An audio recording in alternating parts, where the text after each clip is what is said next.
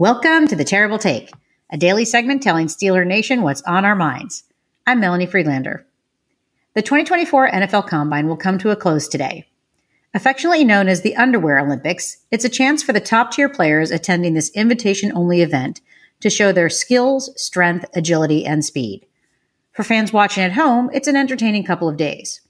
For the players, it's a chance to improve their draft stock, not just by what they do on the field, but also in interviews and proving their health in medical evaluations. But will it really change what the Steelers do once they're on the clock when the NFL draft starts in just under 2 months? Hard to say.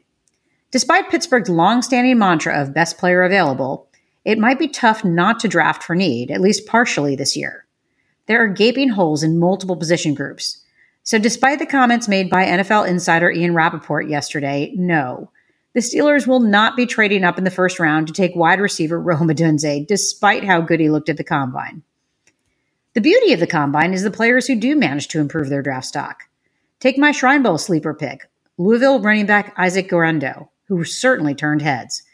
He led the running back group with a 4.33 second 40 run, as well as the top vertical jump, and came in second in his group in the broad jump.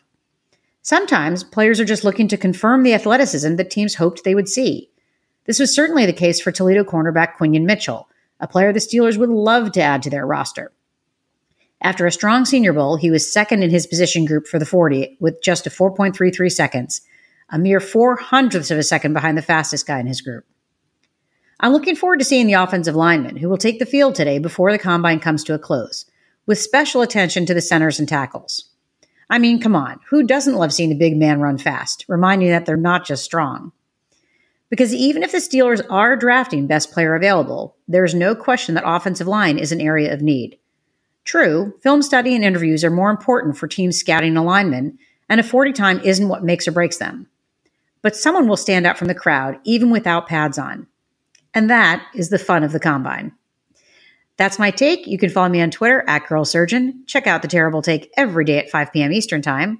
Follow us on SteelersDepot.com. And check out The Terrible Podcast with Dave Bryan and Alex Kozora every Monday, Wednesday, and Friday.